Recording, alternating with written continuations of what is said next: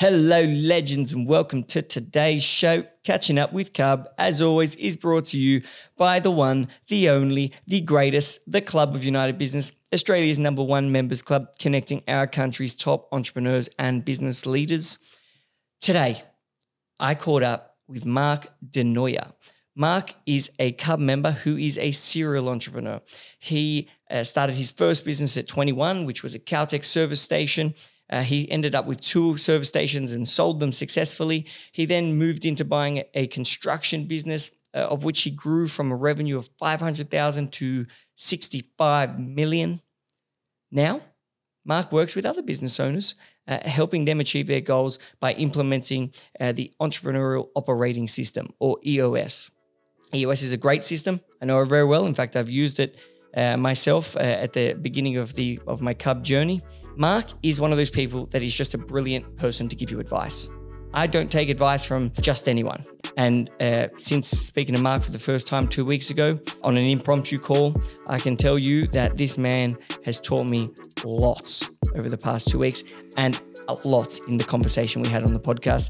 So enjoy the show.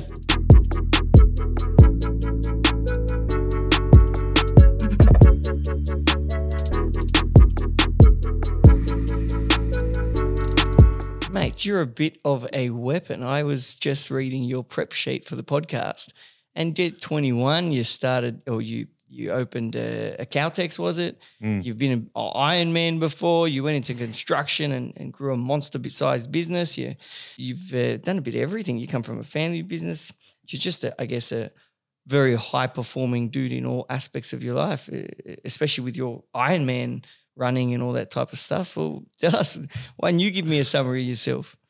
Yeah, thanks, Daniel. I think the best thing about that is doing all that while being over 110 kilos. So I think that's not in the fine print. So that's probably the amazing thing. But my story is just from a very early age, growing up in a very entrepreneurial family.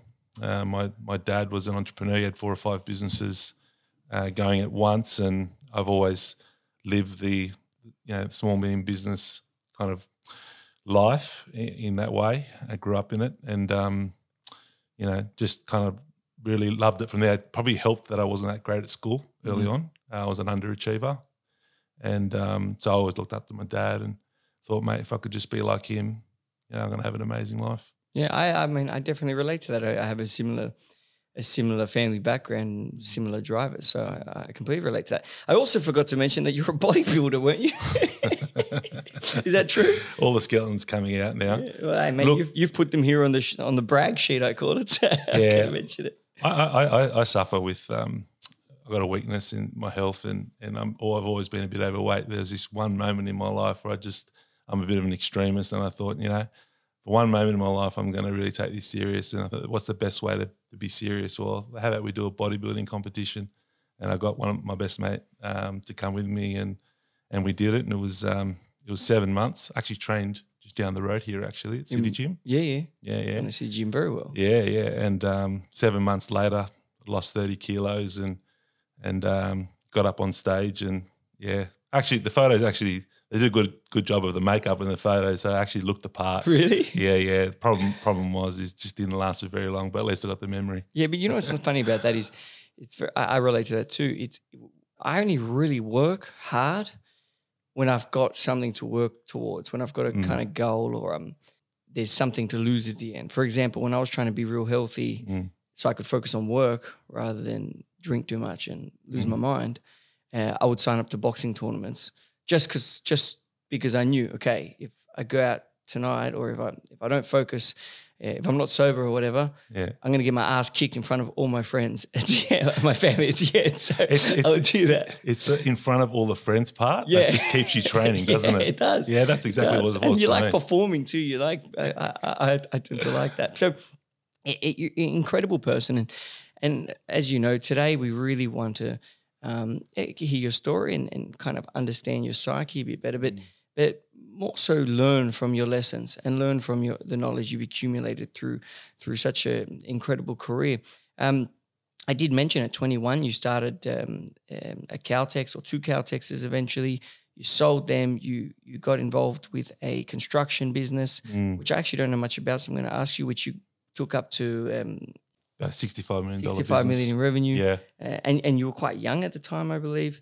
So you've sold that, and now you're focusing on implementing EOS into businesses, which I actually know the EOS system very well. And EOS, for those who actually, you should probably describe it because I'll butcher it. That's okay. So it stands for the Entrepreneurial Operating System, and it started in the States probably about 20 years ago. I think the Americans like the word entrepreneur, and probably in Australia, probably more relevant term is the business owner. But yeah, it's really, it's an operating system. It's a way that you kind of operate your business, and I think it's just really based on kind of like the timeless management principles that we kind of like all have known for the last 100 years, and will probably be relevant for another 1,000 years, to be honest, and just distilled down into a system that's really easy to follow, easy to implement. It's the push-ups, the sit-ups that actually get the results. And it's just become really, really popular worldwide. Over 8,000 companies have implemented the system. It's just a management system, yeah? So it shows you how to manage your business. Correct. Excellent. Well, mate, you started the Caltex at 21. Yeah. Right? Was that a family venture? You went in with anyone or? Yeah, so it was actually my brother-in-law at the time. He had a site, a smaller service station in Blackheath. And at that time I was studying in uni, and I did a commerce accounting degree actually. And so I was studying with a whole bunch of future corporate accountants. And I just knew in that crowd, that wasn't my crowd. It wasn't going to be me. But what I did know was I loved business. And what I loved about accounting, even though it's a pretty dry subject, is it is the language of business. I knew enough to know, maybe that's going to be valuable. So by the time I finished that, I got some skills, but I was never going to go into corporate life. I actually went up to Blackheath and helped my brother-in-law out for about 6 months. And then a developer actually rocked up in town, and he came. He was a really nice guy, very charismatic guy. And he said, "Can I have a coffee with you two guys?" And, I was like 20, 21. My brother-in-law was maybe 23 odd. He said, "Look, I'm going to develop, see that site down the road, which is like a huge truck repair facility. I'm going to develop that up the road. It's going to be a monster service station site." And like while we're sipping our coffee, like our heart's just about to pop out of our mouth, because that would have killed my brother-in-law's business. He said, "But look, I know what you're thinking. Like, I'm not here to kind of destroy you guys. I'm actually here to give you the first opportunity if you want the site." Wow. Then kind of not only did the heart pop out, but probably the lungs came out too, because we thought, how are we going to do that? I'm 21, he's 23. In the end, we ended up coming together as a family, and basically we bet the family farm, bet the farm on this site, and it's up in Mount Victoria, still there today, operating. And it was a big venture. It was not just a service station, but a kind of 40-seat, 24-hour restaurant with a workshop at the back. That's why it's a pretty big operation, and we did it partly to kind of safeguard my brother-in-law's existing business, but it was also just a fortuitous moment where it gave me my opportunity in business very early on, albeit 21, where I was very wet behind the ears. It was an opportunity and we took it. At 21, I mean, you're so young. How do you know you want to get into how do you know you love business? You haven't tried business yet. Never tried it, but I grew up in it. So back to my story of my father, everything was always on the line. He was running 4 or 5 businesses. It was a family business. He always worked a lot. He's very ambitious, very charismatic. So what did you like about it? I liked the idea. Well, my very first business was, because I just wanted to get into it, was actually mowing lawns in my local suburb. Yeah. So actually that was my very first business. And what I got out of that experience in the 6 months that I did that, 6 to 12 months I did that, was that business seems very logical. If you provide a good product or service and good value, and you're prepared to work hard, you will get the rewards back. That made a lot of sense to me. Mm. So, and then looking at my dad's experience, I just thought, wow, this is kind of like, this is what I want to do. What I didn't know was that between those 6 to 12 months of starting that business, my father died. And that was a a life-changing moment. The first business or the Caltex? That was the first business, which is like a kid's business, which is the lawn mowing in the suburbs. Yeah, because he actually helped me, inspired me to set it up and helped me. My mother always warned me not to do it. She was always afraid that I'd get hurt or something would happen. But my father was like, no, Maria, like no one, there's very, very few people that show an entrepreneurial spirit and have a go. Let him have a go. And that really empowered me, especially because I was underperforming at school. And no one's gonna hire me. I'm gonna have to. Yeah, that's it. I have to create it myself. So that was fantastic, and and then I really, really loved it. And do you mind me asking? It's a bit of a sensitive question, but you've got a mentor in your father, someone who motivated you and inspired you and actually made you kind of encourage you to start. When you lose that, when your father passed, sadly, what was that feeling of in regards to your future, in regards to your independent future in business? Was it a shock and pause and then a push forwards? Or the reason I ask is because if that happened to me now, I don't know what it would feel like, but that would be a big effect to my career, I'm sure. Yeah, absolutely. Look, it was a shock. I think you stay in shock for quite a period of time. To be really honest, I actually hated business when that happened. I got very, very cynical about it because my dad was 36 when he passed away unexpectedly. And up until that point, all I'd seen this guy do was just put his heart, his blood, his sweaty tears, brought his family together to produce something that I don't ever felt like he got the just rewards back from it. The fruit hadn't been picked off the tree, so to speak. He was in the property space, and that was, he passed away in 1994, and that was just after the recession, if not the tail end of it. So we all know what's happened in the last 20, 30 years in the property space since then. It's been a bit of a hard thing to swallow. It was a very unfair thing. But you kind of like a leopard can't change its spots.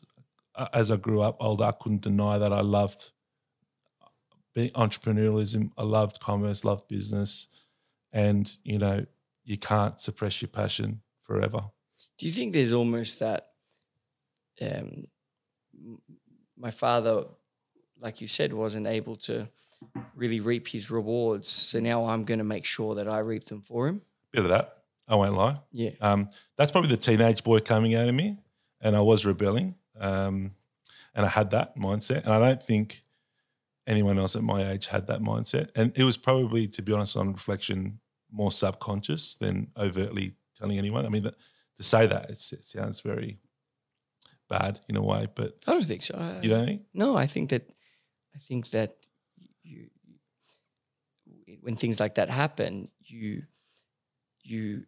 gives you something inside yourself that could be much stronger than what other people have inside themselves, a greater reason to succeed, something greater than yourself. Yeah. And I think that that's not normal, but I think that that's I could understand that drive, that extra reason to push. It's just a really interesting story. And then you're so young, you're 21, then you have the courage to get into business with your brother-in-law. How long were you in that business for? Until what age? Yeah, so that was 2003. Yep. And I was 21. We had that business for 5 years, and we sold it 2008. So that's 5 years. And getting back to the business subject, it was amazing. Like, the funny thing about not being in business and then getting into business is you've got all these preconceived ideas of what it's going to be about, and you've got all these ideas of how it's going to work and everything. Yeah. And I remember everything was great up until we opened the doors, and then this is a 24-hour site, still 24 hours. The realization that those doors are open and they were never going to close, I got this sense of, wow, this is going to take me to drive this thing forward. And the preceding 6 months were actually one of the worst periods I've ever had in my business career, because we pretty much almost ran out of money. We were a couple of months from going completely belly up. We'd worked through all our working capital. And it was a baptism of fire, but luckily we turned it around. And how? So what was wrong? What was wrong was I had a preconceived idea of what I felt like my customers wanted. And the reality, particularly with the restaurant side of the business, was my market was truck drivers and travellers out on the road. And what I thought, because I grew up in Sydney food, what I thought they wanted I provided from day one, but it really wasn't what the country people wanted and the travellers wanted. And I had to get over myself. I had to get over my own ego that, it's not about you, Mark. It's about what they want. That was the thing that needed to be plugged to stop a whole lot of money going out. So in those first 2 months, I had to overhaul my entire offer to be able to remedy that problem. And it wasn't as though it was a V-shaped recovery. It was almost like just a slowing down of the losses, and then a gradual build. Took 2-3 years to then build it up from there, and it became a really highly profitable business in the end. I mean, Caltex at that stage had over 1,000 stores nationally. It was in the top 30. Wow. Isn't that incredible though? Yeah, I'll tell you a story. Yeah. Similar thing happened to me. Yeah. Or actually fucking exact same thing happened to me. My first business was a restaurant. It probably made it about 9 months, I'd say. But the first 6 months, it was actually wasn't doing well, but it wasn't costing money. It wasn't losing money, right? Yeah. And it was really like humble food, big chicken schnitzel and all that like type of thing. This was in Drummoyne, by the way. Right. So you know Drummoyne, yeah? I do, yeah. And so it was going quite well. It was low cost, had a nice outdoor area. There was good alcohol and things like that. Anyway, it started doing better and better. And then I got real cocky and I was like, oh, man, I'm going to take this to the next level. And so what I did was I changed the concept to be something that I wanted, which was the city experience, so the fancy experience, but with local convenience. That was actually exactly my concept. Yeah. And I thought all the mums and dads in the area, instead of having to go all the way to the city to have a date night, they'd come here and have a date night and to be close to the kids and close to the home. Anyway, I changed the chef, so the cost increased basically. The cost increase, short story. The concept wasn't, in fact, what they wanted. Yeah. And so the money stopped and the restaurant completely basically just failed in the next 2 months. It was completely wiped out. Amazing. Yeah, you've got to get your ego out of it. Yeah, yeah. Very costly. Yeah, it can be costly, can it? Yeah. Oh, absolutely. And trying to prove what you think is right, trying to prove it. Yeah. Yeah. And look, I think the only difference is like I was lucky to catch it early enough that I didn't, because that would be otherwise my story would have ended up the same. And that way, whether it's luck or fortune or whatever, I was just fortunate. And so the big lesson from the Caltex business was don't provide your customers what you want, provide them what they want. That's right. And don't assume it. Sorry. Don't assume. Yeah, that's right. And always be focused on that. Always be looking on that. And when you've got it right, it's not a static thing. It evolves. Yeah. So you need to keep on surveying. You need to keep on making sure that essentially you're doing it better than the person down the road. Yeah. One of the biggest life lessons I reckon I've ever had has been not to assume that other people think or want. Think how you do or want what you want. Yeah. And that is something very important that all business owners should consider. And I'll tell you another thing too is people won't tell you. Very few clients will tell you. And your employees won't tell you, but you know what? Everyone knows. And that's the elephant in the room with a lot of business owners, I think. Yeah. I feel as though being a business owner, you're susceptible to living in your own bubble. You got to be careful with what you're listening to, and you got to be looking for what's not being said. And I think always asking the right question is more important than just listening to what people say.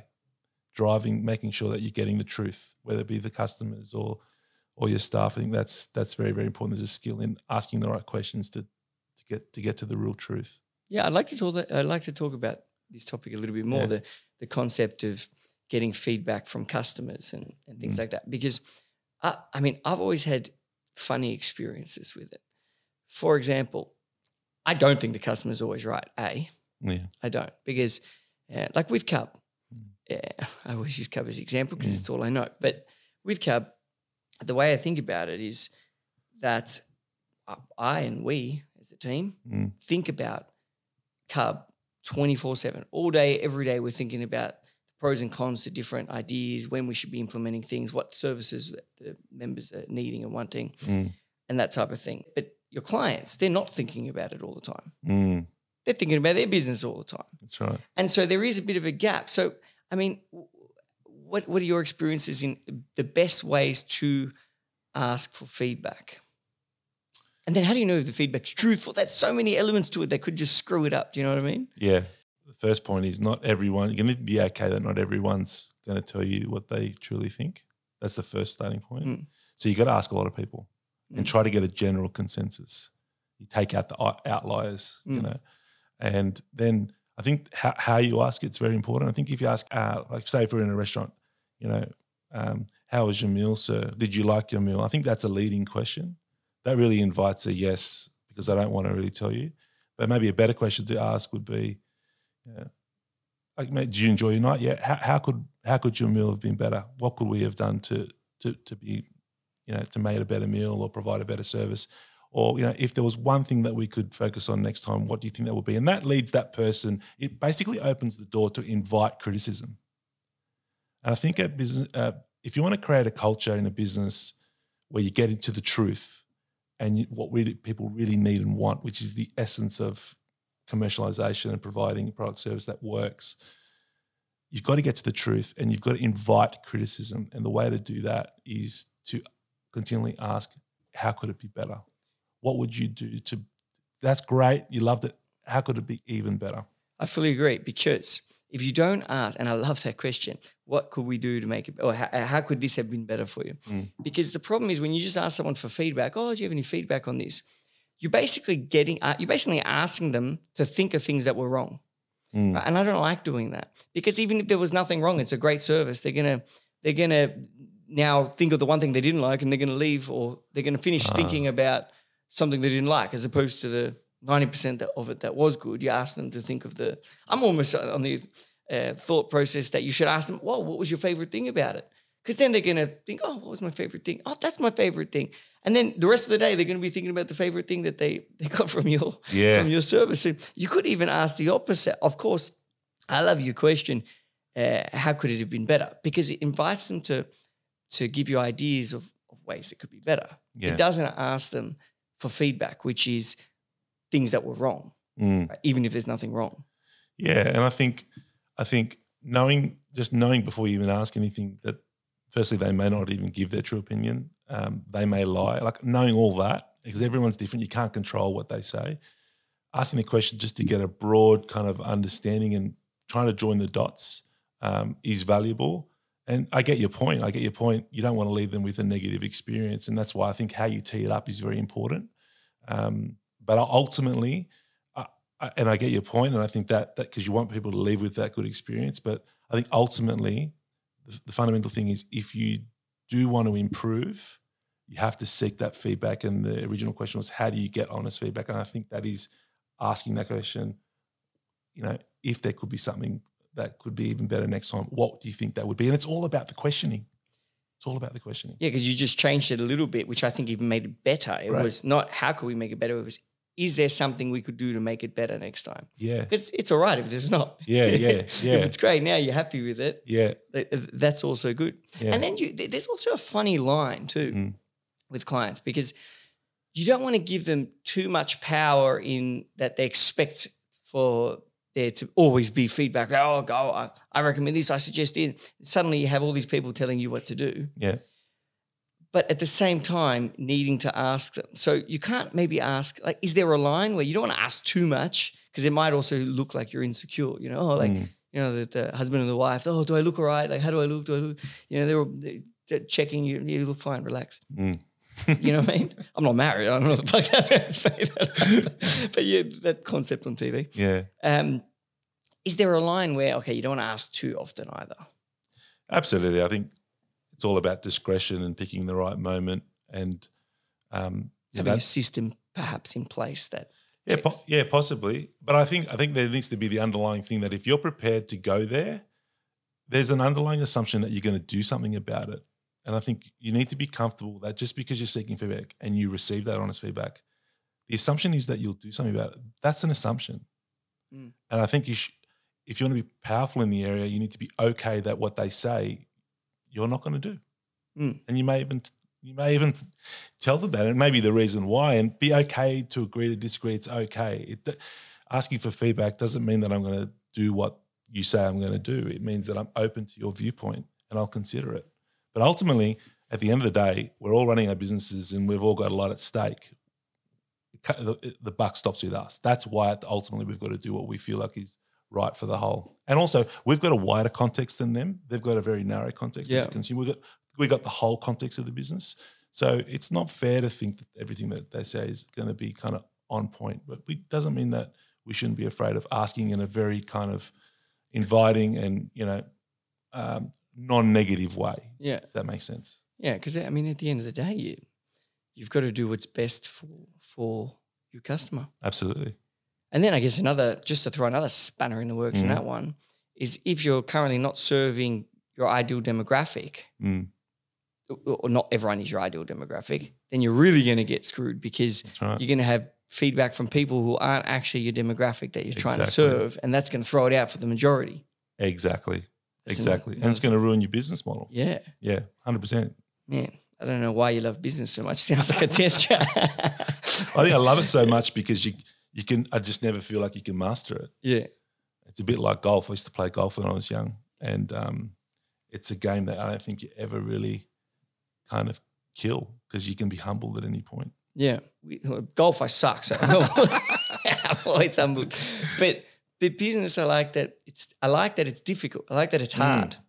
It's like, absolutely. If it wasn't hard, everyone would do it.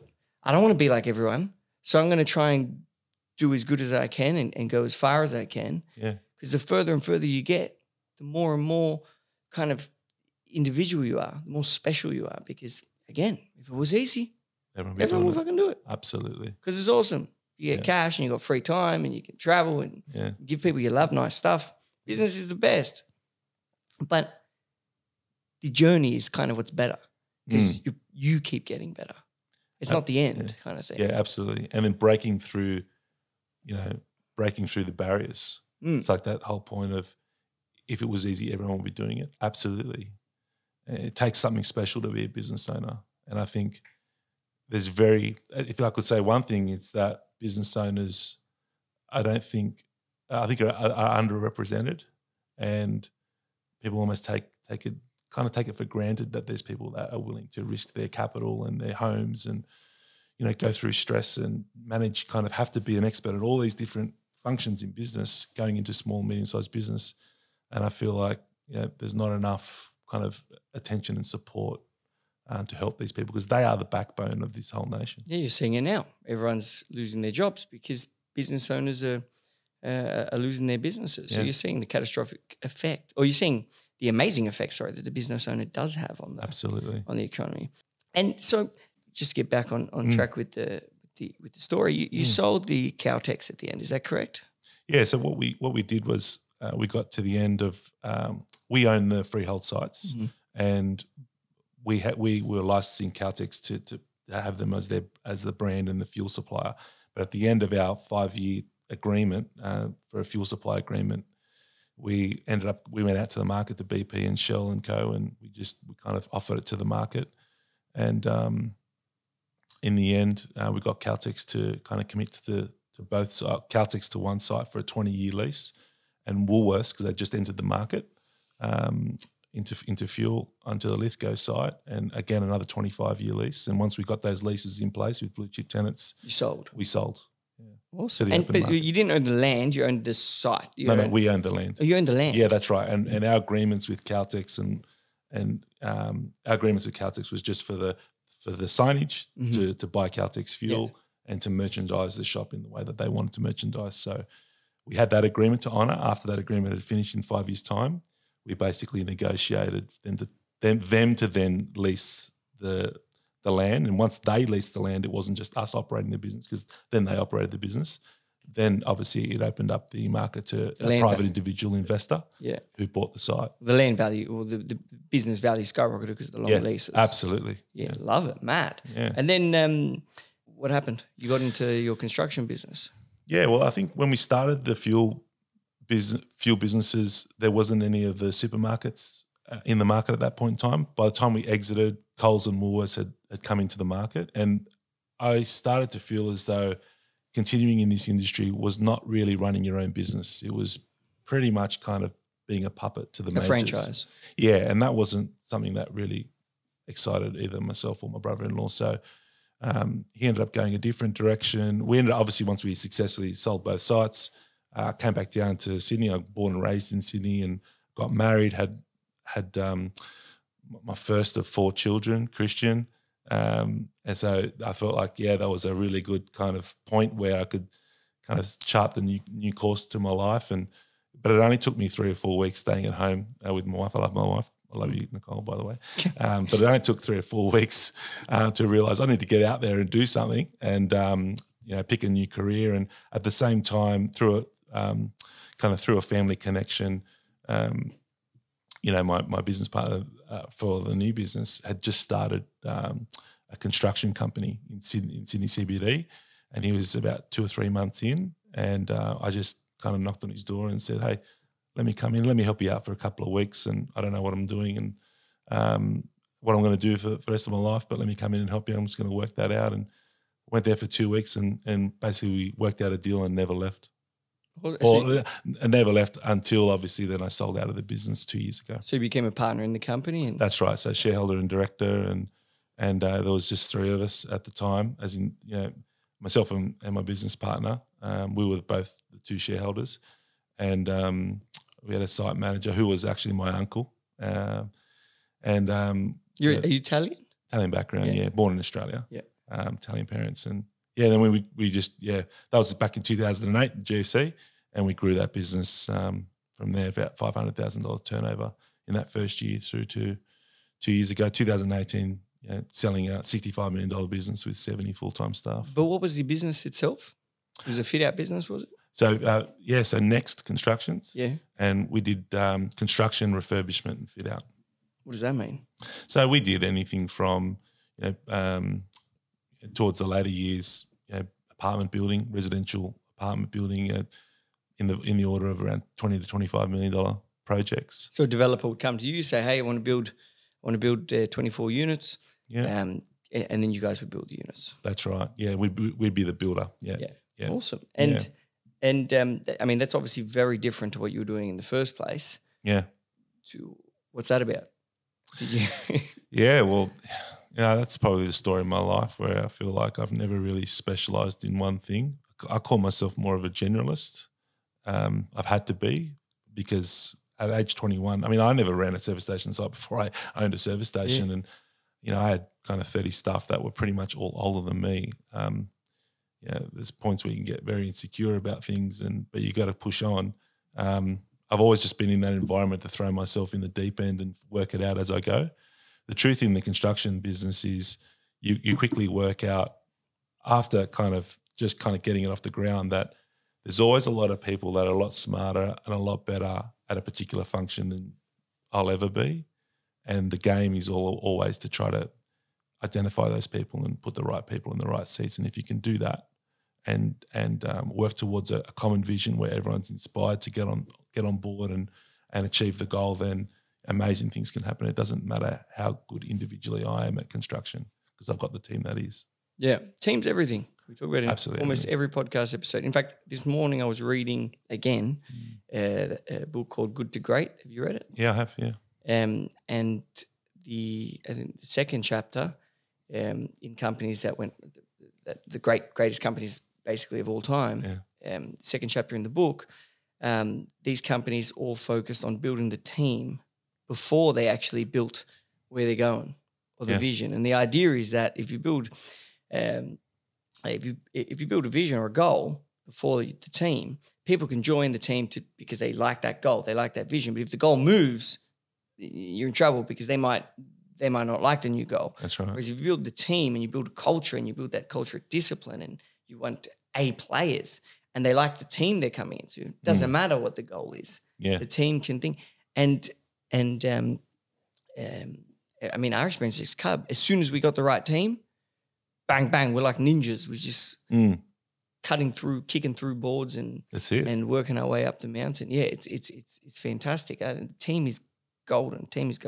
And that's where I knew. I mean, early on, I realized, oh gosh, like I'm never going to be able to know everything about construction like the people I'm hiring. So they're automatically a lot better than I.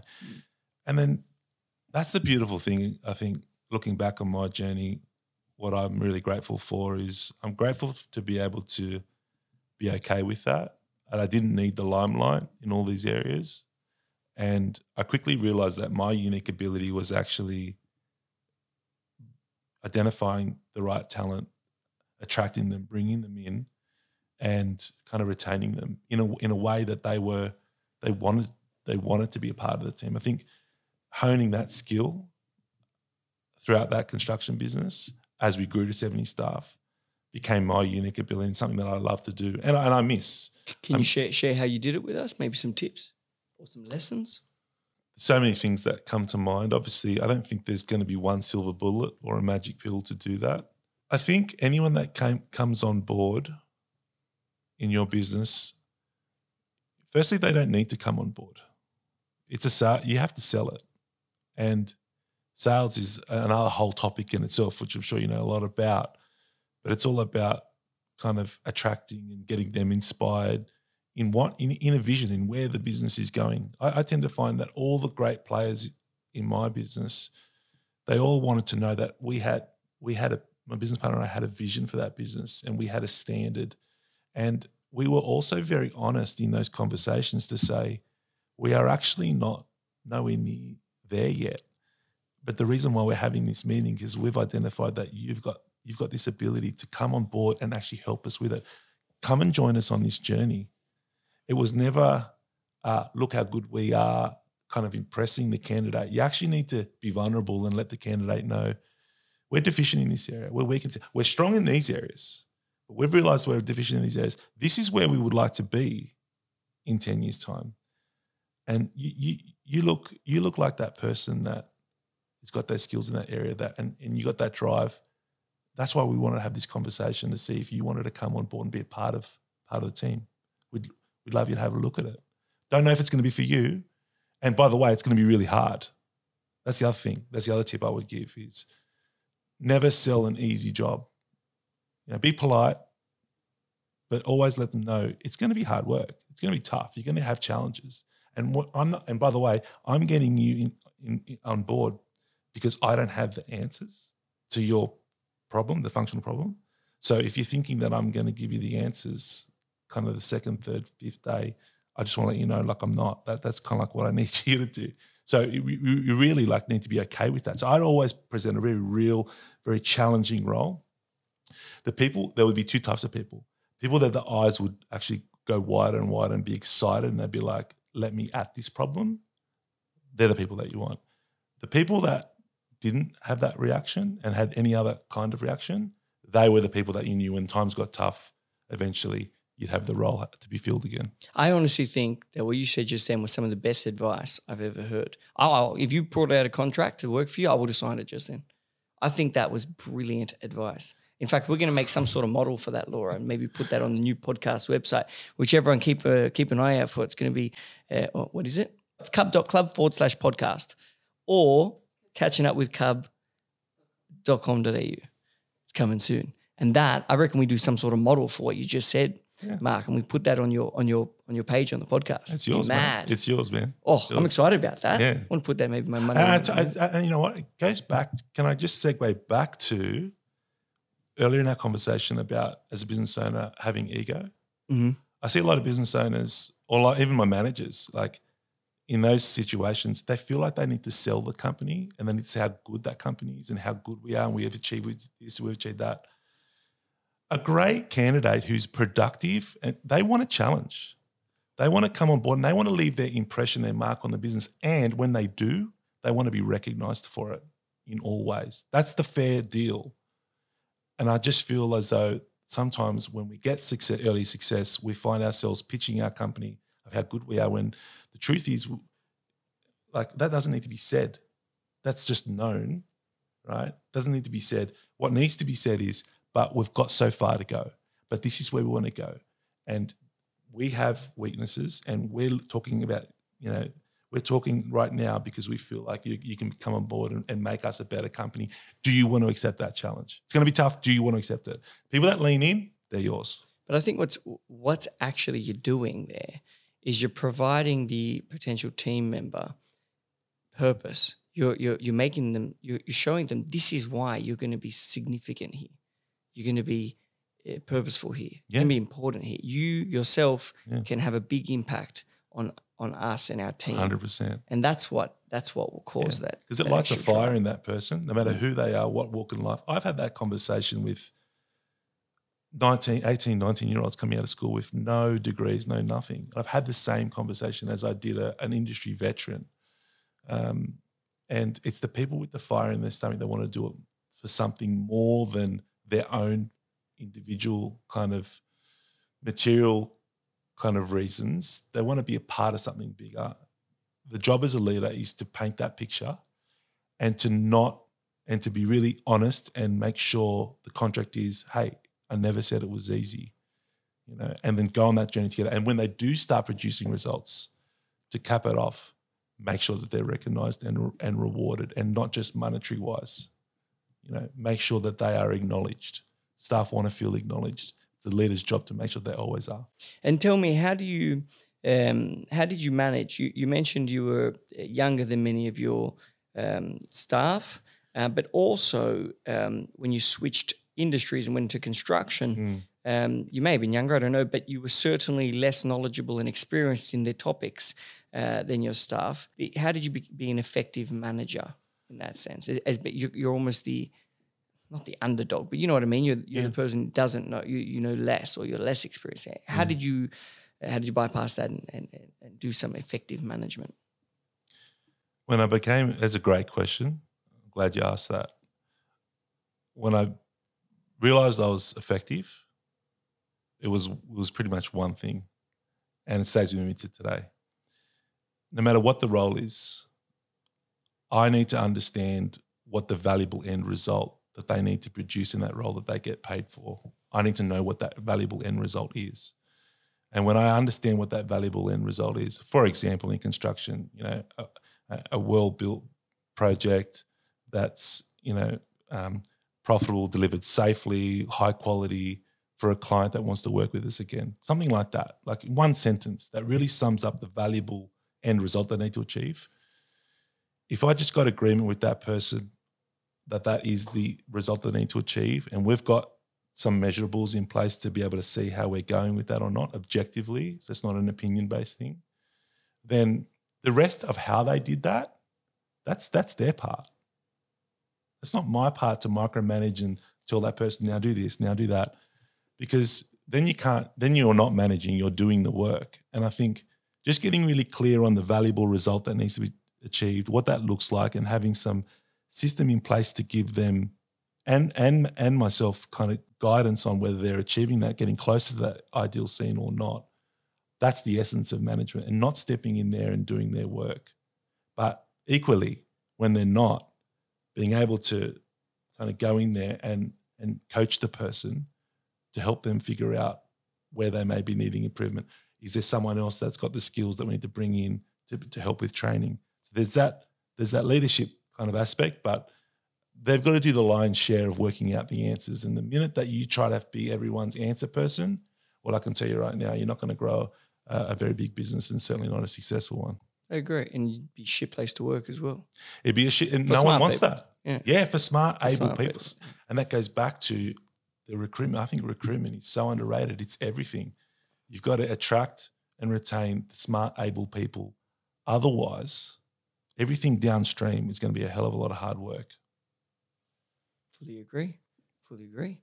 And so you sold to your business partner, yes? That's right. Your shares in that company. Yeah. So he's obviously still operating that business. That's right. Yeah, he's 100% going for gold. Yeah. And what made you want to take a break from the entrepreneurial kind of life and go into more assisting other business owners? Yeah, I think, look, at that stage, I probably was 17 years in business, and I realized in that business we had a vision, a very strong vision and a clear vision and a path to get there. But I had to eat my own cooking. I had to be really honest with myself and say, we've set this up for the business, but what do I want personally? And I had to have honest conversations with myself and my business partner and then eventually my management team and the whole business, in that saying that, look, I think my purpose kind of lies elsewhere. And I'd left the business in a great spot. It was doing the best that we've ever done. And I think my time had come where I needed to be honest with myself and live more closely to my true passion, which is still business, but it's also helping people. And I needed to find that new path. And building a bigger construction business wasn't the kind of going to light my flame more and more. I felt like if I didn't catch it now, I wasn't going to bring my best self to the future years in the work. And that's when we transitioned myself out, got a new managing director on board, and I transitioned out of the business. So, and I guess also you love the diversity and the changing of industries and the challenge. And right now, I guess you get to work in a multiple. I'm a pig in mud now. Sorry? I'm like a pig in mud. Yeah. I absolutely love it. Yeah, because you get to work with all different types of businesses. It must be really entertaining for your brain. Hugely, And I think also too, I had started, as much as I said I wasn't great at school in my early years, that somehow self-corrected, luckily. And, I've gone back into university and I completed a master's in project management and property development, and I'm halfway through my MBA now and my CPA because I've got an accounting background. And I do love learning. I feel like I'm a lifelong learner, and I love business. So I just wanted to get deeper in that. And it's good. Obviously, moving away from that business is selling. I basically had a year sabbatical where I kind of just increased my learning and just gave myself some space after 17 years of, going full on, risking all the capital, playing a big game. I thought I just need a bit of a breather, upskill. And also I didn't really know exactly what I wanted to do moving forward. So I needed a bit of time to work that out, and I have. It's interesting when some people suck at school and then they come out, they do some business, and then suddenly they become studious. I mean, did you see my library? Did I show you my library before? No, I have to see that. Thousands of books in there. Wow. I reckon I've read most of them. Yeah. It's amazing. Yeah, but at school I got kicked out of 2 universities. I got kicked out of 2 schools a couple of times. But yeah, it's funny. But it's kind of like, you don't know the purpose of learning until you get into the world and you realize, oh shit, I need to know some things. And then 100%. And then like I'll read something. If I'm working on the strategy of the business, I'll buy all the best strategy books and I'll read them all. And you kind of grow. It gives you more purpose to your learning. It is, and I think it took me, kind of 15, 17 years of just trying and picking things up as I go, and losing a lot of money, losing a lot of time, and just getting there slower for me to realize that the best investment you can make is in yourself, in your own education. It doesn't mean that all education is equal in value. You've got to be very selective on what you choose to learn, what book you do read, and what advice you do and don't take. You got to be selective, but you have to invest in yourself. Being selective is an interesting thing, particularly in the industry you're currently in, which is, I guess you'd call it consulting, no? Business coaching. Business coaching. I'd call it, as a general term. Now, there's some great people in business coaching. Yeah. But there's also some fools. Sure. Right? A classic story, I was sitting at a cafe outside Cub. Yeah. One day, and there was this young guy talking to this, I don't know who this guy was, some old dude. And he was talking to him, and the old guy was telling him about business. And you could see he was a paid coach. And everything he was saying, I pretty much fundamentally disagreed with everything he was saying. And a lot of the digital things he was saying were just incorrect. They were wrong. Anyway, the old guy went to the bathroom, and I leaned over to the young guy. I was like, mate, do you pay that guy? He's like, yeah, that's my business coach. I was like, fucking fire him immediately. Wow. I was like, get rid of that dude. He doesn't know what he's talking about. And I think something that people could do to look at is someone a good business coach or not could be, has this person done business before? Have they been successful in business before? Do you know what I mean? I do know what you mean. And I'll just disclose it right now. Before I chose this profession, this vocation, I didn't think much of business coaches. I think it was a laughing, it was like humorous. And obviously because of that, I've seen a few people, and I just felt like it's hard when you haven't done it to be able to teach people that are doing it every day. And it wasn't a no-brainer to go into business coaching after I'd done what I'd done, which you talked about.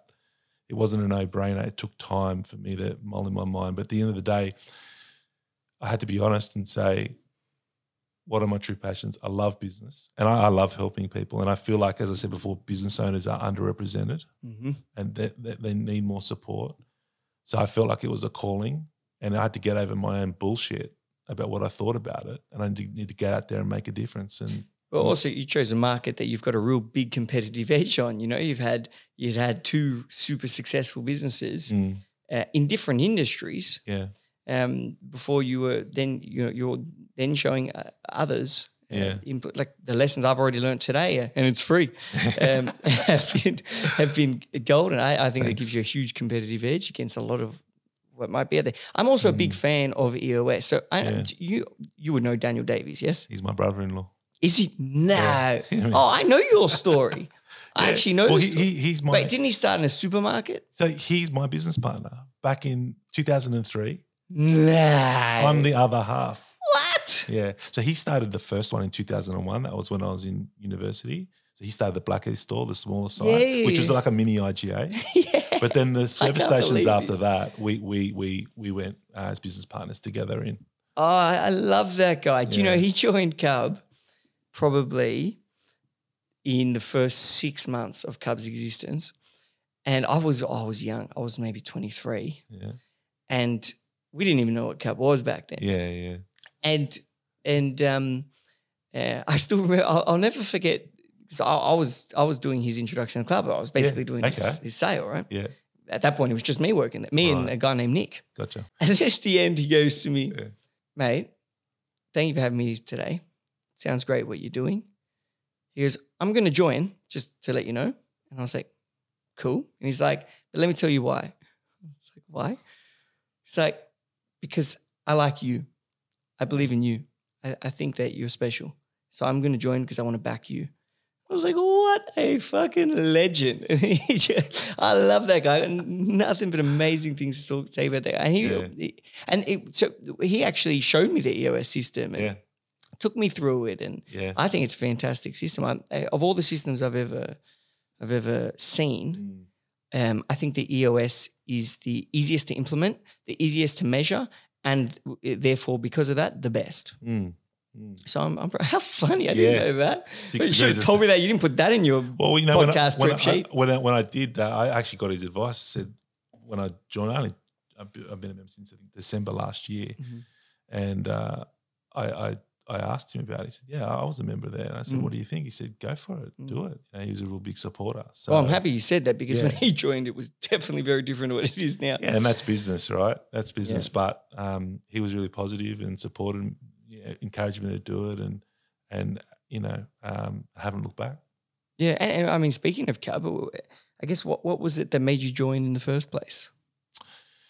Yeah, obviously, you know, I taking a new career path and getting to what I do, I knew that I need to get out there and kind of rebrand myself, recreate myself. And that's not so much about doing that for others and how I look for others. It was more actually me stepping into and recreating myself within, being okay in this space, you know, that I'm now into business coaching. I'm helping other business owners. I'm not working in their business or in my business per se. And I knew there was this it was the right environment for me to get into to start to kind of unlock that. And naturally then when you rebrand yourself, you get out there, you build your network and you realize, you know, that's kind of the fundamentals of any business is who you know and making sure that you get the word out there and that you're providing value. And I thought Cubby's got the environment which is conducive to that. So I thought it was a no-brainer and I did it. Yeah, it's interesting you say that because the reason you joined is something that I always say is a big value of the club. You really build a personal entrepreneurial brand because suddenly, you know, all of these other successful entrepreneurs know who you are, know what you do. You're known for, you know, normally a certain thing in the club and you've got the opportunity to bring them value. So you really do build this kind of great position for yourself in the entrepreneurial world. And I guess what have you loved most about it so far?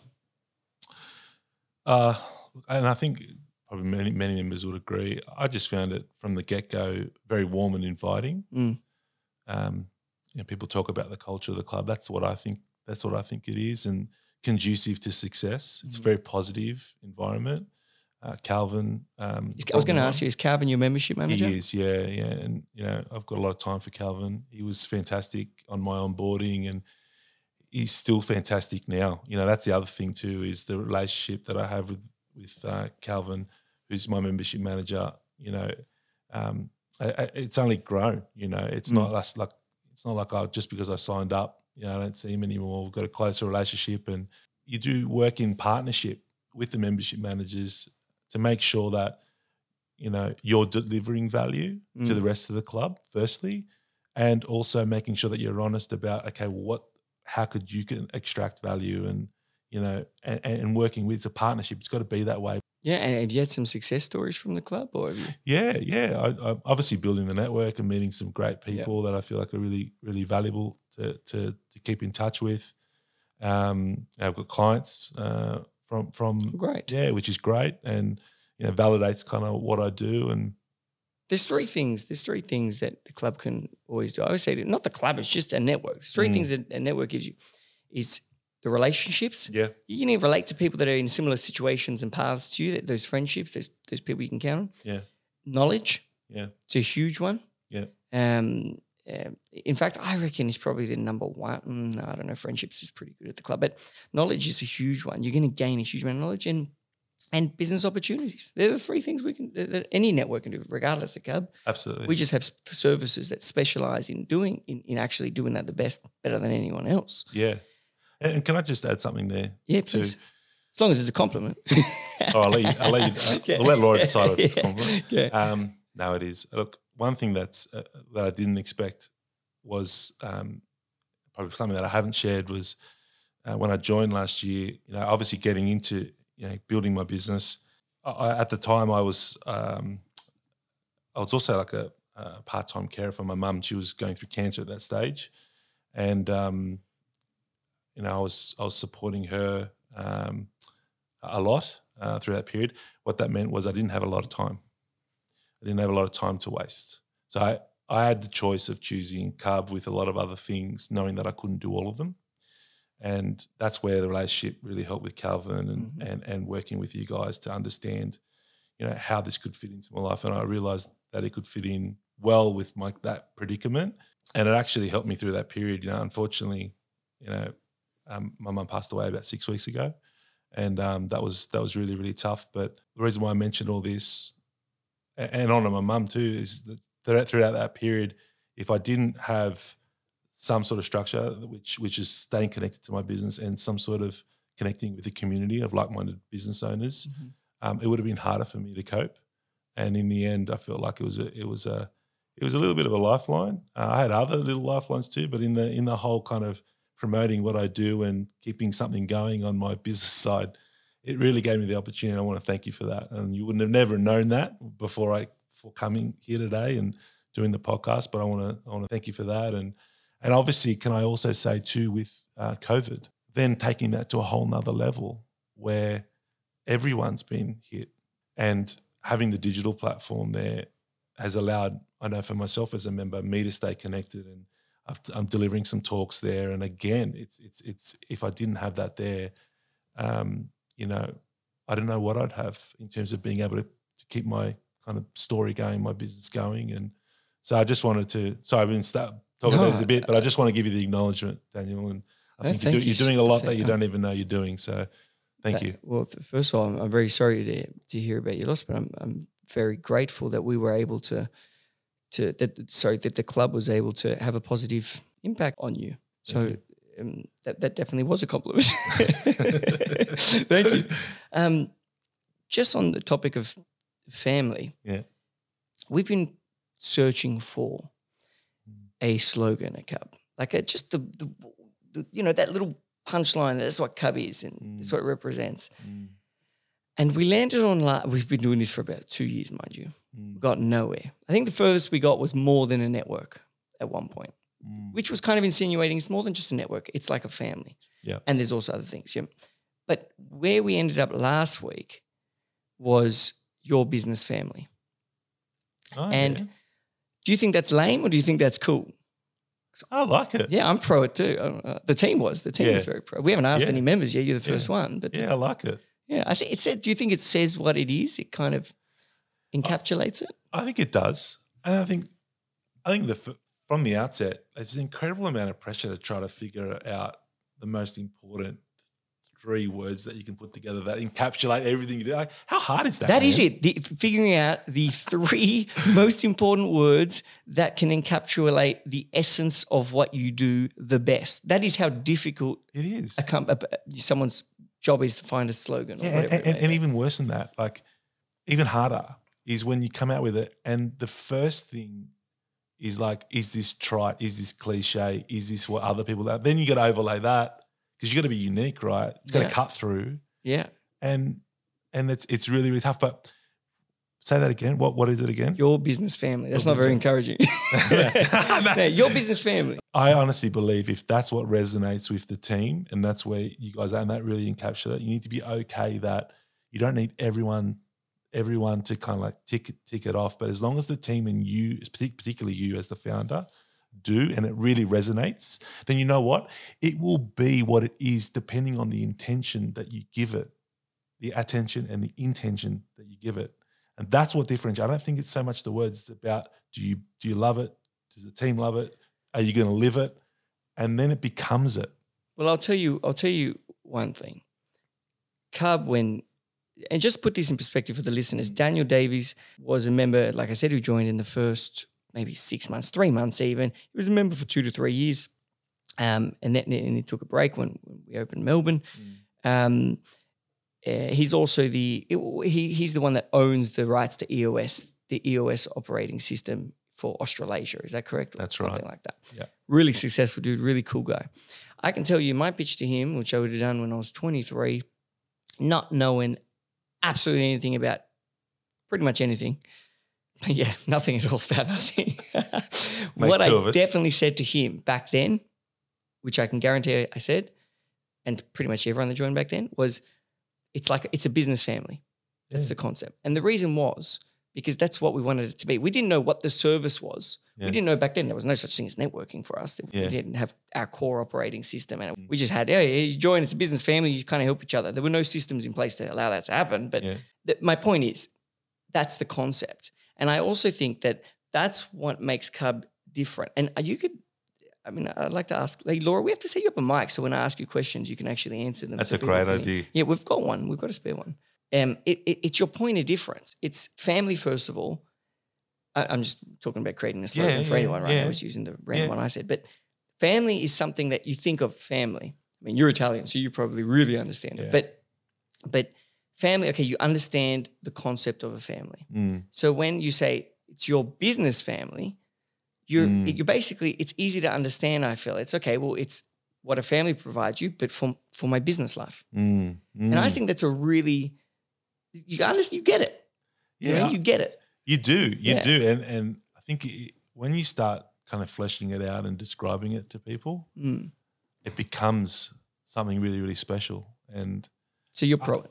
I'm definitely pro it. Cool. I actually, I know I'm pro because the more and more, and I'm like this, the more and more I think of it, and I'll probably think of it in a couple of days' time and probably message you. Yeah, please. Again, like it just grows in momentum. And if you find that something kind of just everyone starts to kind of build and get closer together and more cohesive and like it just starts to grow legs, as they say, man, you know you've got it. And I think already in the first few minutes of knowing, I already liked it, but then it's already kind of growing. And you know what I'm thinking? You know what I'm thinking? Hit me.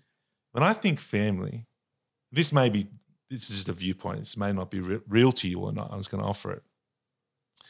Family, sometimes you love them and sometimes it's tough. And, you know, that conversation we had with kind of onboarding a new employee and saying there's some challenges. It's like it's a family. That means sometimes, you know, you got to keep recreating it. We work for each other, we work with each other. Doesn't mean kind of the world's perfect, you know. And it's like, but we get together, we work through things, and we do it together, you know. And I think there's a lot that you can work with family, all in a positive way, but keeping it kind of real. I think the more reality that you give, the more it doesn't really become. It's not a marketing slogan. It's actually who you are. Yeah, which is the gold. Yeah, and it goes towards as a business. And this is a question I want to ask you: is about how to really understand or identify a clear goal or vision for the business. You know, if that slogan or that 3 words you have or whatever kind of works towards the goal or is somewhat similar, it's easier to find your goal. So if the slogan is your business family, and I guess the mission is to unite Australia's entrepreneurs and leaders, which would be our vision or whatever we'd call it, that kind of aligns. So how would you recommend a business find or clarify what its vision or its goal is? What's the best way to look for your vision or your goal, whether it be long-term or whether it be shorter? Yeah, I think that really talks to the kind of the essence of what we do. As myself as a professional EOS implementer, one of the first things that we do is we work with business owners and their leadership teams to kind of develop that vision out. And really, one thing I will say with working on your vision is, particularly when I work with all my clients, everyone has a vision, right? And even in Cub, everyone's got a vision of what it is. Every business owner and the staff and the management team. The issue that is, and the thing that we all need to work on is making sure that it's the common vision. Mm-hmm. Making sure that everybody is singing off the same song sheet. That's the tough part. And what I would say in terms of tips with developing your vision is what you want to do is you want to clarify it and simplify it so that it's very easily understood.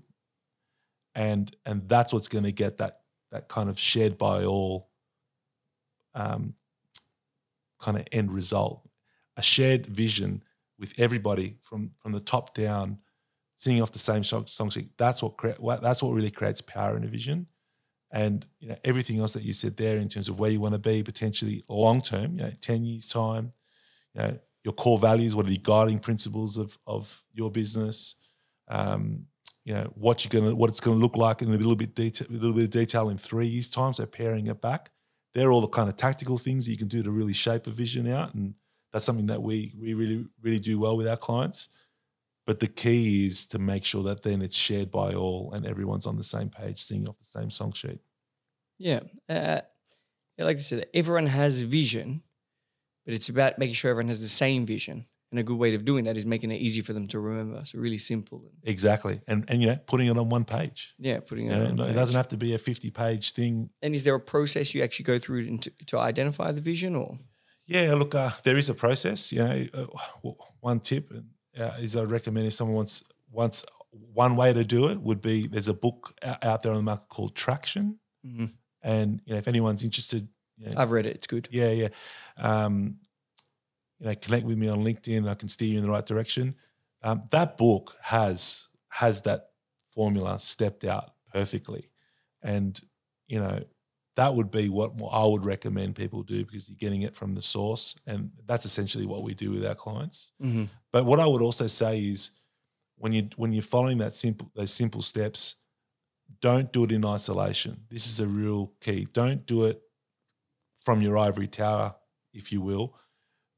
Pick a bunch of what you consider senior leaders in the business and do it together, and be open, honest, and vulnerable to put your business out there in the middle and everyone have an opinion on it. It doesn't necessarily mean that you're going to do what they say. Similar to the conversation with clients, and the client's not always right, doesn't mean that we're not afraid to ask what could be better. That open, honest, vulnerable place that you put yourself in to get everyone kind of sharing contributing to the vision, and then pairing it back and then agreeing on a common vision that then you can put simply and clearly on a page, let's say. That's so powerful. That's what I would say. That would be my recommendation for business. And the book Traction steps you through it brilliantly. Just because I know a fair bit about the book and EOS, do you want to share also the concept of the scorecard and of the quarterly, they're called quarterly rocks, aren't they? Yeah. So I think it's all fair and well to have what we say. It's all fair and well to have a vision, but if you don't have a vision without traction, is mere hallucination. So we can say where we want to be in 10 years' time. And we can articulate that simply and clearly, and we can come up with our core values, which are the guiding principles that explain who we are. Very simple marketing strategy, which says who defines who our ideal prospect is and the message that we're going to say, and we can also very simply articulate what it's going to look like, what this business is going to look like in 3 years' time. That's the vision piece, right? But then it's very important then that we actually get traction on that vision and we break it down into, well, what are we going to do in the next 12 months?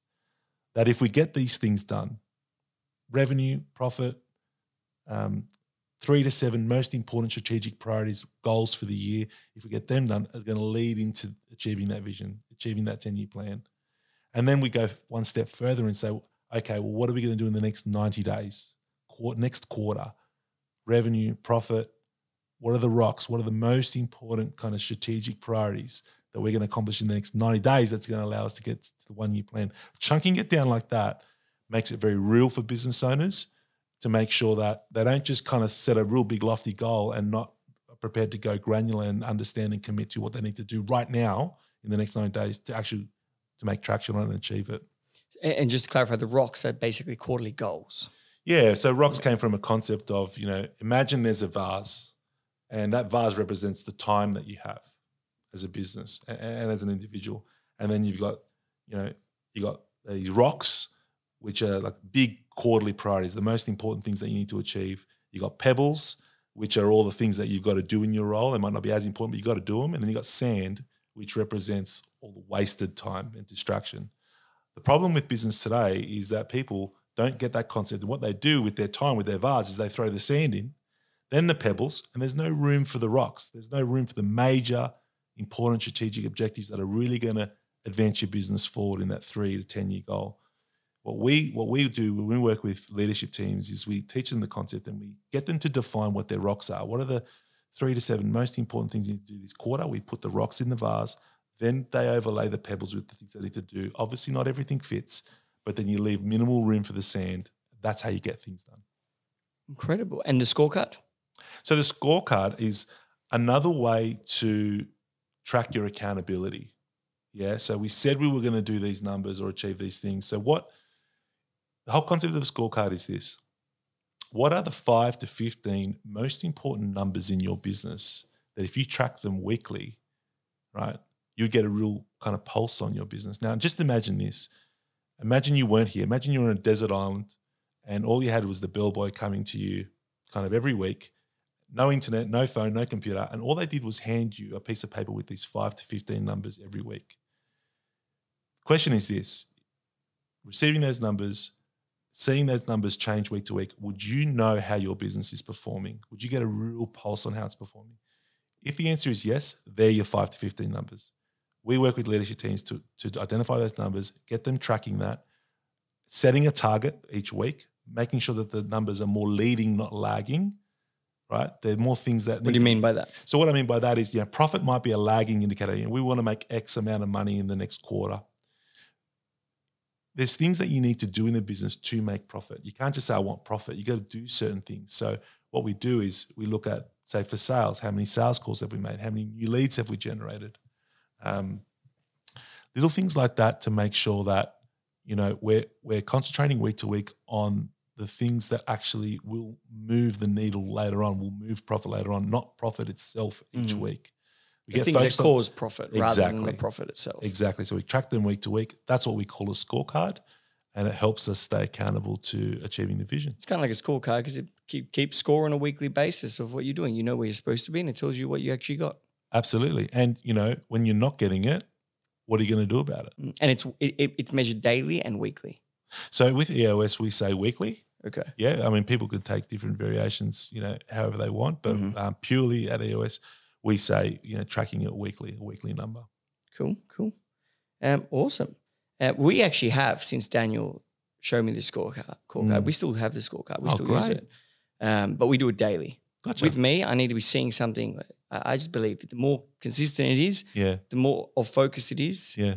The more you focus on something, the more you're gonna hit, more likely you are to hit the targets. What you're saying. So we do it. I get it every day actually. Wow. And Mark, just before we finish up, is there any last thing you'd like to leave the listeners with? Any, I guess, last thought or lesson or life lesson? You did mention the book Traction, which is something great and everyone should go purchase. I've read it; it's good too. But is there a final lesson that you'd like to leave everyone with? I think three things come to mind. Firstly, I think it's important that everyone does have an operating system in their business. EOS is just one form of that. It could be other things. It's a structure and a method by which you run your business to get the most out of your business. And when we're talking about vision and actually executing the strategy and keeping accountability, the operating system in your business should be able to be the kind of framework to be able to keep that going consistently. Because if you're consistent and you don't give up, you're going to achieve the results. But ultimately, you do need some sort of framework there. I think we touched on it before about team. You mentioned that every podcast talks about team. I think it is all about the people. And at the end of the day, you got a lot of competitors, and they all do the same. At the end of the day, selling the same thing. Very few people are very differentiated. Very few businesses are very differentiated. What the differentiator is how well can you attract talented people and retain them, because it's them that actually run the business for you. It's them that actually make the clients happy. So, it's all about the people. And I would say finally, from an individual's point of view, I think commitment is a big word for me. You have to be committed in business if you want to succeed. And yes, it means not giving up. Yes, it means keep going forward. But I think it means more than that.